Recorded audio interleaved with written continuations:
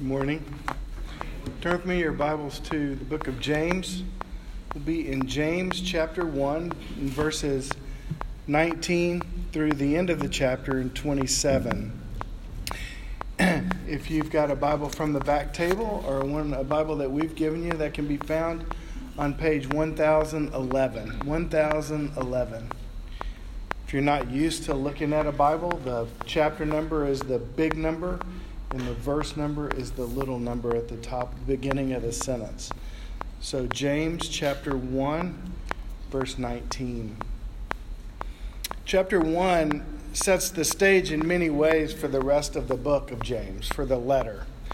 The last couple of weeks we've been looking at this extended introduction that we've seen in verses 1 through 18, where James is exhorting us towards steadfastness and reminding us of and we thought about what steadfastness was, and that is being under a heavy load for an extended period of time. And we talked about how the benefits of steadfastness accrued to us both in this life, which we saw in verse 4, that makes us perfect and complete and lacking in nothing, and also the benefits of steadfastness in the next life that we saw in verse 12, that we will, when we have stood the test, when we've stood fast to the end, we will receive the crown of life that God has promised to those who love Him in eternity. And so today we look in verses 19 through 27 at this final section, which takes that promise of steadfastness and gives us practical guidance for what steadfastness in life looks like that will be carried on and expounded upon in the rest of the letter. And so this morning I'd like for us to consider steadfast living and what steadfast living entails.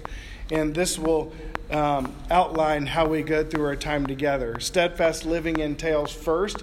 By the way, if you want a sermon guide that has all the points on it, or a children's listening guide, they can be found on the back table. So you don't have to write all this down. But steadfast living entails first humility before others and before God. We see that in verses 19 through 21. Humility before others and before God. Secondly, steadfast living entails obedient hearing.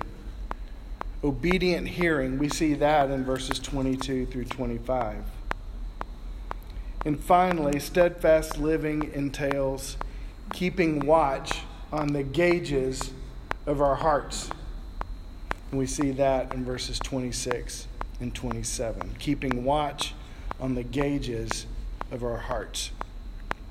So let's begin reading in James chapter 1, verse 19. This is God's word. Know this, my beloved brothers.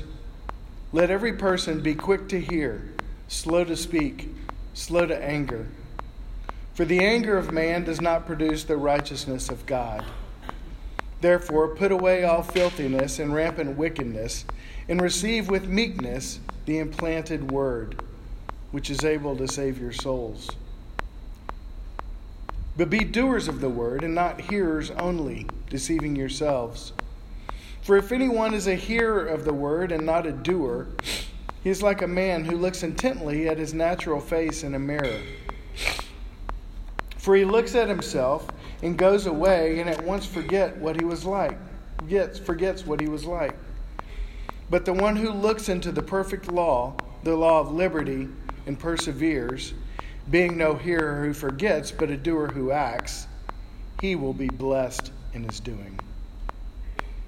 If anyone thinks he is religious and does not bridle his tongue, but deceives his heart, this person's religion is worthless.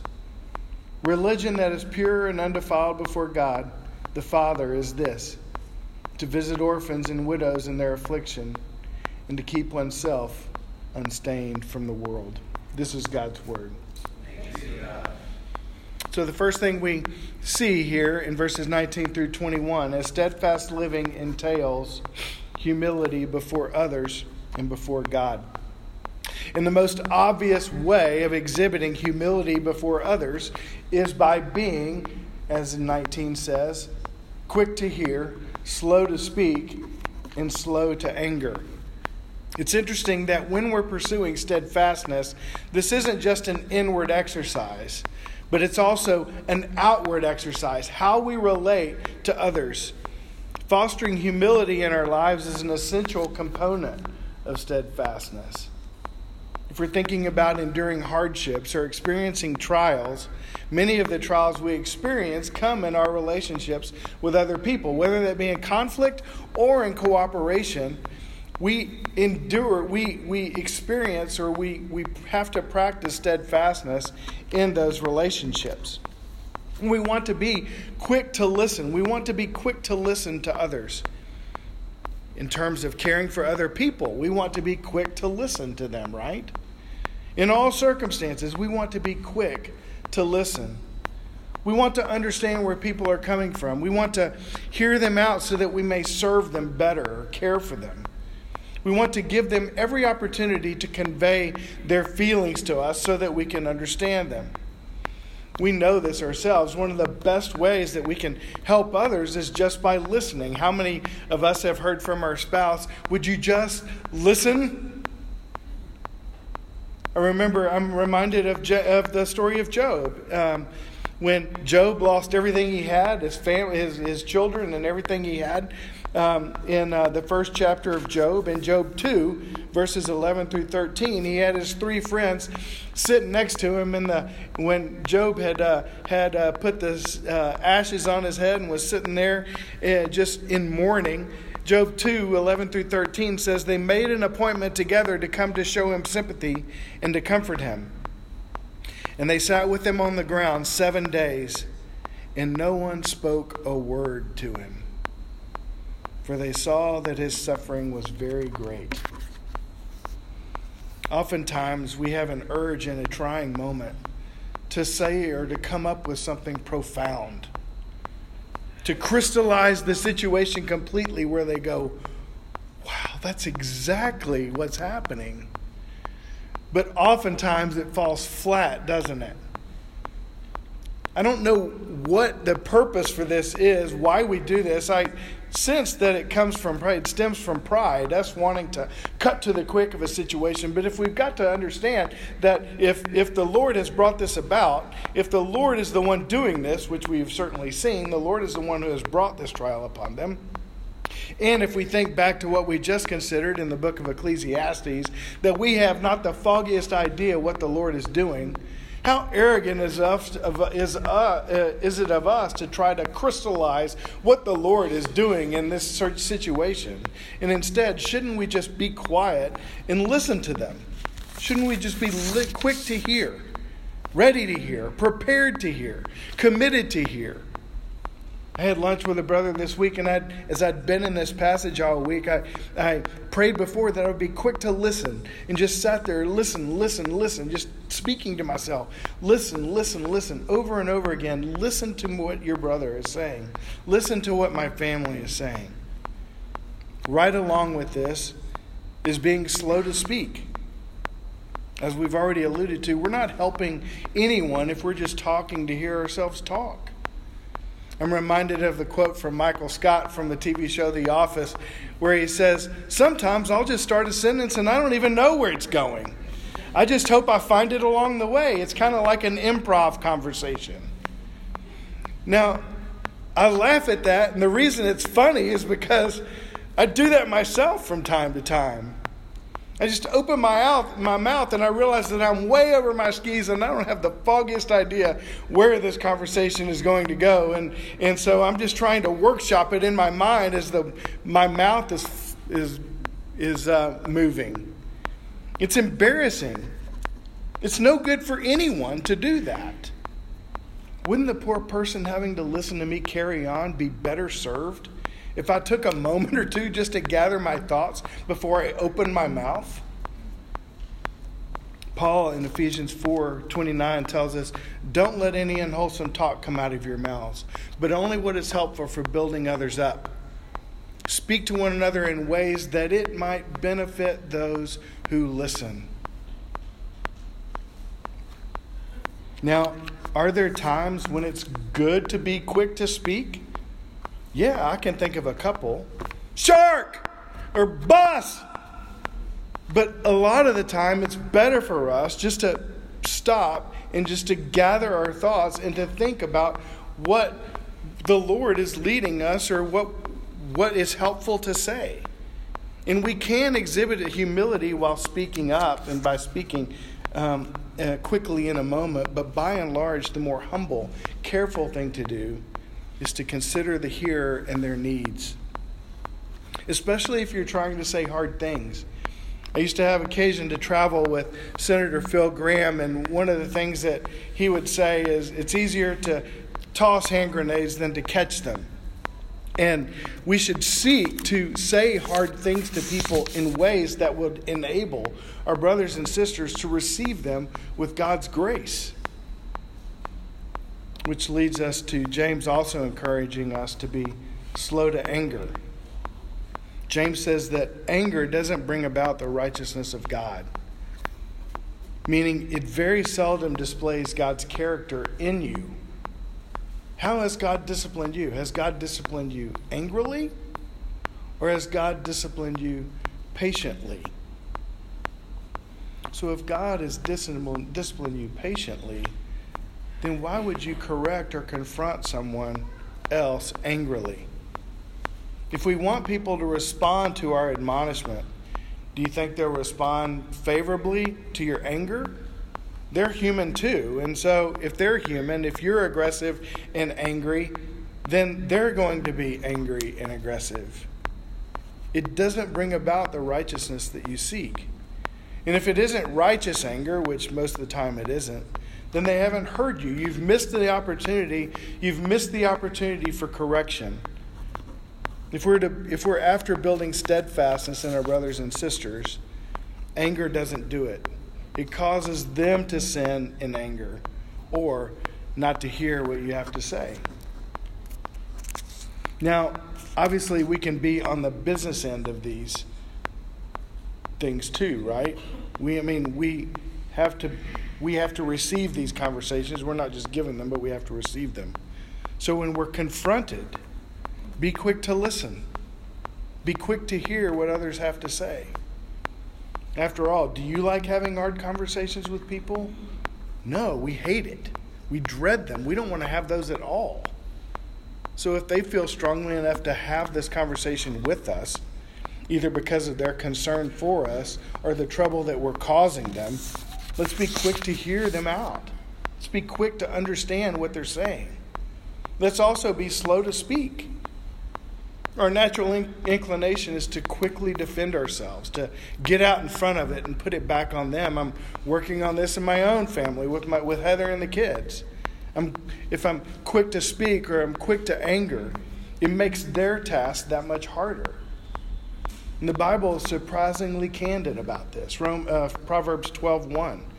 Whoever loves discipline loves knowledge, but he who hates reproof is stupid. Being slow to speak is a mark of humility. Be slow to anger. Are there times when anger is warranted? Yes, but I would submit that those times are few and far between. How did Jesus respond even when he was treated even unjustly? 1 Peter 3:23, when he was reviled, he did not revile in return. When he suffered, he did not threaten, but he continued entrusting himself to him who judges justly. As an aside, if there's a key to steadfast living, I think this may be it. Entrusting yourself to him who judges justly. Are you wrongly accused? Entrust yourself to him who judges justly. Are you in a terrible financial or relational trial? Entrust yourself to him who judges justly. Are you in a difficult health situation? Entrust yourself to him who judges justly. Are you experiencing great success? Entrust yourself, not to your circumstances or your popularity or your wealth, but rather to him who judges justly, who gave you everything you have, and who sees things as they truly are. Brothers and sisters, be quick to hear, slow to speak, slow to anger. By doing so, we can live carefully among other people, carefully and humbly. And then James says, in addition to this careful speaking and interacting with others, humility entails putting away all filthiness and rampant wickedness. Don't justify or coddle your wickedness, but be done with it. Acknowledge your sin. Don't proudly hold on to it and seek to save face from it, but move on from it. Move on from the wickedness. And receive with meekness the implanted word, which is able to save your souls. Now for me, this is one of the best pictures in the whole book. How do we receive something with meekness? This is how I got this whole idea of humility in this section, this word meekness. Think about the poor person, the meek person receiving bread. They're hungering for it. They're dependent upon it. They're grateful for it. They're eager to receive it. They savor it. They know it's not deserved. And when they get it, they devour it. They eat it, trusting that this will meet their need in the moment. They receive it. But then the metaphor or the imagery of the whole thing changes. They receive what? The implanted word. So it's likened to a seed. It's put there by someone else, right? It's put there by God. It's an implanted word, and so there's intentionality to it. It's a process. There's an expectation on the part of the planter. I'm so thankful for Kyle choosing that Isaiah 55 passage. I didn't even think about that this week, but it's perfect because there is an expectation that the Lord is doing His work through His word. And so when He's placing that word in you, when He's speaking this word to you at this moment, He is expecting something to happen. The ultimate expectation is that this implanted word will save your soul. The word of God will save your soul if you receive it with meekness. And if you will let it have its way with you, it will build steadfastness in you and it will make you steadfast. But there's another aspect to the plant analogy here that I think we need to consider, and it's going to lead into our second point. But if the implanted word is going to have its intended effect, which is to save your soul, then there should be evidence of that word growing in you. There ought to be fruit here. There ought to be fruit now. If this implanted word is going to ultimately do something, then it ought to be exhibiting something happening today. And so what parable comes to mind here? The parable of the soils. So if there isn't fruitfulness in the progress for the seed, there's no deficiency in the seed, right? That's the perfect word of God, as Isaiah said. But the deficiency's in the soil. You're the soil. You're receiving it with, are you receiving that word, implanted word, with meekness? Does your life display humility? Are you quick to hear? Are you slow to speak? Are you slow to anger? Are you putting away all filthiness and rampant wickedness? Steadfast living is enabled by humility before others and before the Lord, which leads to James's second point. Steadfast living entails obedient hearing. So as was just said, if we're receiving the implanted word, there ought to be evidence of that in our lives.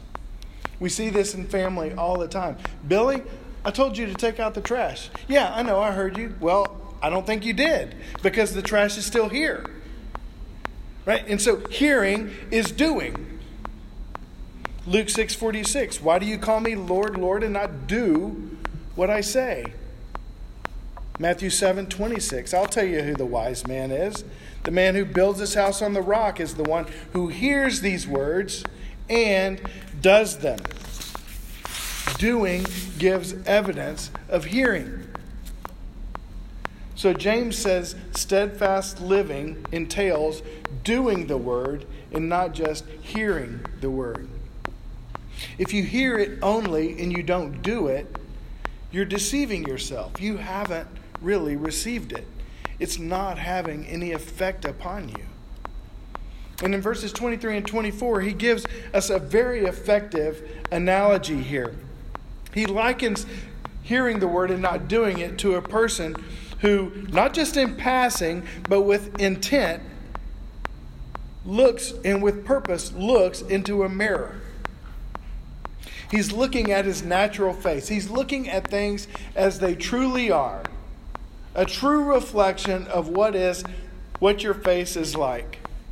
The mirror does not lie. And what does he find? I don't know. Maybe he finds a big piece of spinach in your teeth. Or maybe she finds a glob of mascara on her face. Or maybe you look in the mirror and you see this gigantic cowlick in your hair. And so you look and you go and you just walk away. You don't do anything about it. You're looking and you see everything as it truly is, and you go and you walk away. Now, it just doesn't make any sense to do that, right? No one would ever do that. We can begin to make a logical excuse of why they wouldn't act on it. So there's really only two conclusions that we could draw in that situation.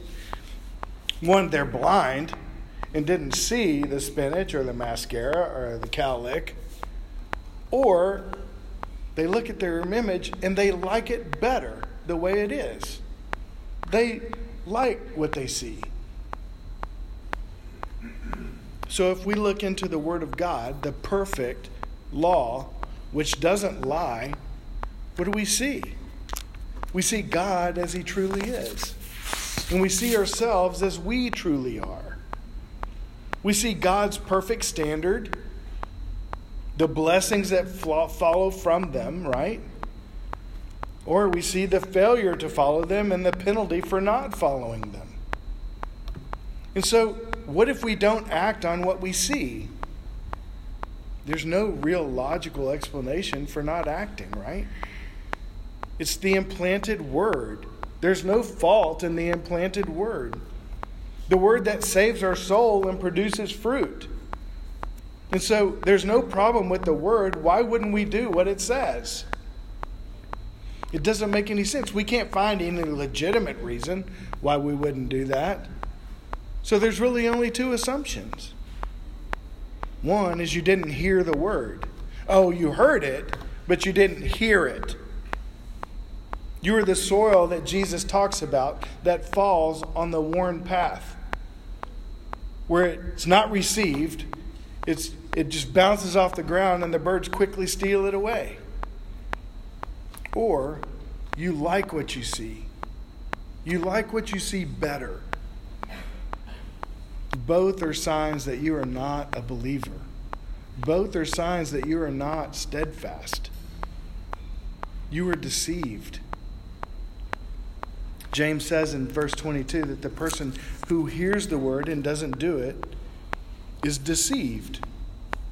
Now your law gospel radar may go off and go, no, wait a second. Hold on. That's law. You're preaching law right now.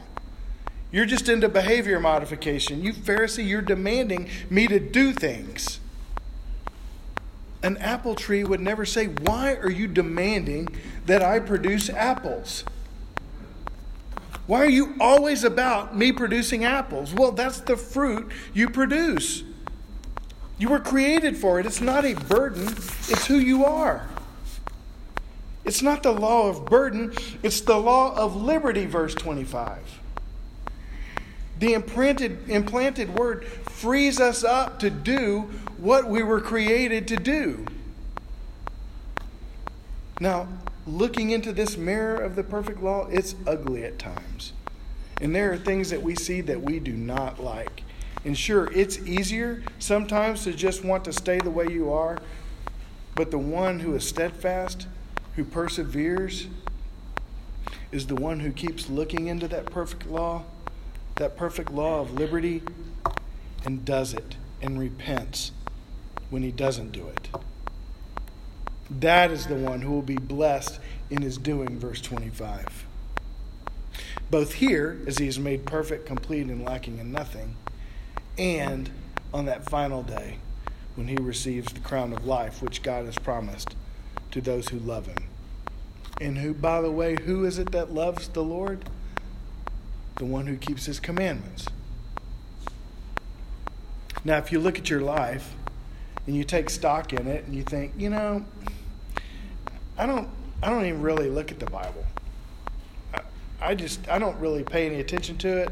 I don't really have anything inside me that's saying, this isn't right. Or I don't think it's really important to do what the Word of God says. You're deceiving yourself. You're fooled. You're in trouble. Confess that to the Lord. Confess that disinterest. Confess that ambivalence to the Lord. Plead with him. Say, Lord, I know that your ways are right. Give me a new heart. Change my heart. Cause me to desire good things. Plant your word deep within me. Help me turn away from all my wickedness. Jesus, the perfect Son of God, left heaven. He left heaven and came and lived in place of wicked, filthy people. He didn't need to die because he never sinned, but he did die. He died taking the penalty on himself for anyone who would ever turn from their wickedness and their filthiness and trust in him. And he was raised as proof that penalty for your sin, all of it, had been paid. And he was raised for your justification, and he was raised to give you new life. New life to desire good things. New life to produce fruit. New life to give evidence of a growing tree. New life to do what God commands. New life to display God's character to the world. And that enables you to enjoy his work. His resurrection from the dead enables you to enjoy fellowship with him forever in heaven. Steadfast living is enabled by obedient hearing. Finally, in verses 26 and 27, we see that steadfast living entails keeping watch on the gauges of the heart. Keeping watch on the gauges of the heart. The first gauge is your mouth. We've already talked quite a bit about mouths and our mouths in the first point. And as we saw in our New Testament reading, out of the overflow of the mouth, the heart speaks. Out of the overflow of the heart, the mouth speaks. And so if you pay attention to your words, you're able to gain insight into what's in your heart. How's your language? Paul tells us in Ephesians 5:4, get rid of all filthy talk and coarse joking, for it is improper. It's improper for God's holy people. But rather, we should be speaking thanksgiving. If we have thankful hearts, if we understand what God has done for us, then thanksgiving ought to be what comes out of our mouth when we're squeezed.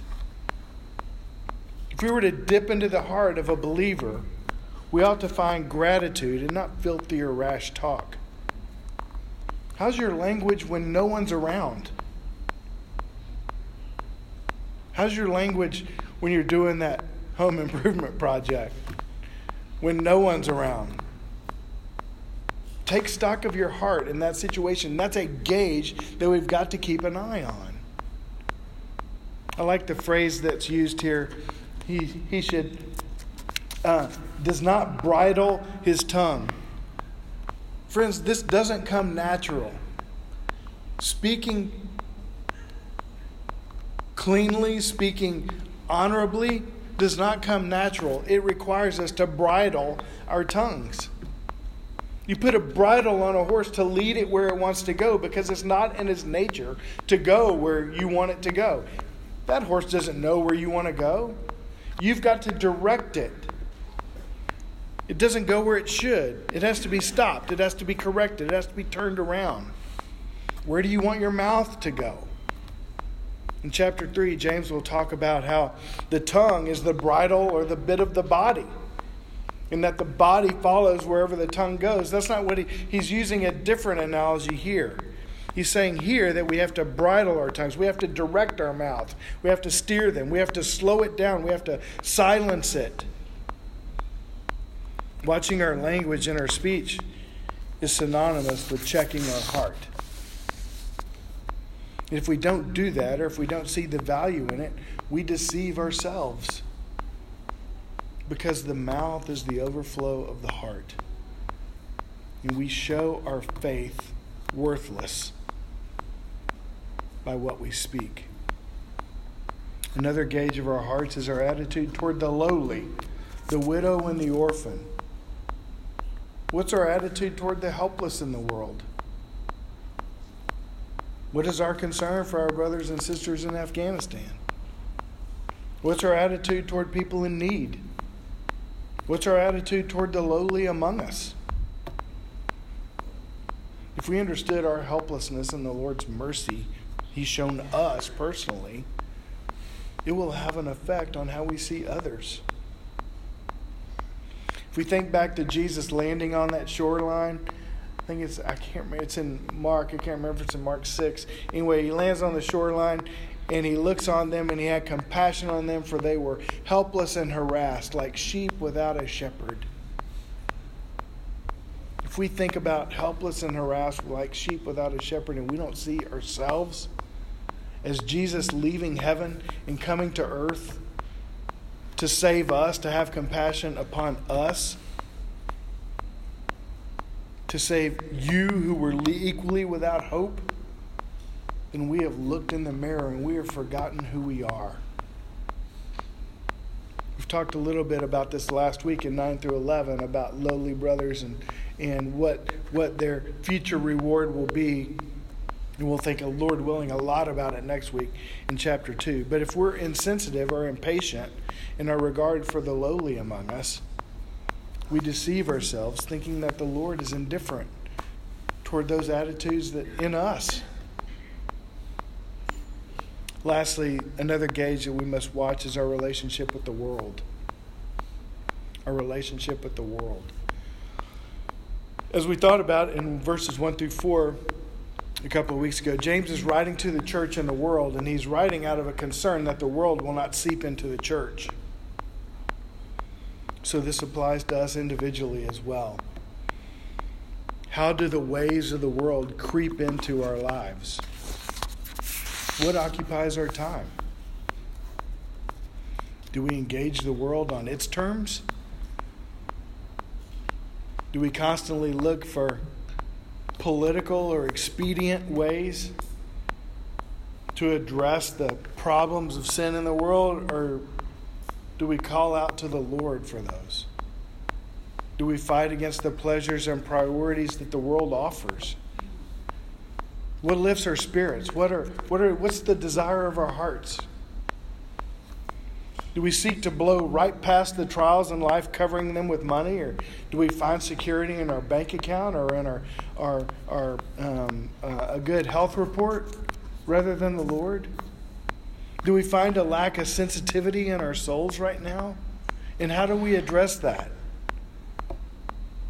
As Paul says in Ephesians 4, if that's the case, if we're ambivalent, or if we feel hardened hearts, where do we go to get pricked, to feel things, to feel some movement in our souls? And Paul says that they are calloused in their understanding and separated from the life of God because of the ignorance that is in them, due to the hardness of their hearts. And having lost all sensitivity, they've given themselves over to sensuality and every kind of impurity, with a continual lust for more. All these gauges give us glimpses into the true state of our hearts. We constantly must monitor those and invite others to do the same. Steadfast living is enabled by keeping watch on the gauges of our hearts. You know, thinking about this week, the church is a wonderful means of grace that the Lord has given us to help us live the steadfast life. We pursue humility before one another and before the Lord. Paul tells us to submit to one another, speaking to one another in psalms and hymns and spiritual songs. We invite others into our lives to share with us what they see, to offer encouragement as well as correction. And we respond humbly, and we covenant together to fight sin. Here on Sunday morning, we don't have discussions or talks. We have sermons. A lot of what we've heard today has been one person up here speaking or reading to you. There hasn't been a lot of conversation. It's because we realize that the most important thing that we can do, the most important thing that can happen to us on a Sunday morning is for us to be silent before the Lord and hear from Him. So we're not quick to speak before Him. But we do speak. We seek to address Him in ways that He ordains and invites. We share with Him the desires and the burdens of our hearts. We pray to Him and we ask Him to correct us, and we ask Him to show us more of Himself, and we acknowledge Him and we praise Him. We take time at the end of our time together to silently reflect on what the Lord has said to us. Before, we take time to encourage one another, and so part of that is let's hear what the Lord has said to us and show us ways that we may build one another up to love and good works. We provide opportunities to take a sober look at our lives and to take stock in what we've heard, to inspect our hearts and to ask for forgiveness from the Lord and from one another. We know that much of the steadfast life entails our relationships with one another. And we reflect on God's implanted word, which is able to save our souls, and seek to speak it to one another and nurture one another in its effect on our lives, both individually and corporately. The life of steadfastness is not accidentally lived, but God has generously and graciously given us His Spirit, His Word, His Son, His people, and His church to guard us against the deception of this world and to grow us in Christ's likeness. May we, in humility, receive this word from the Lord. Let's pray.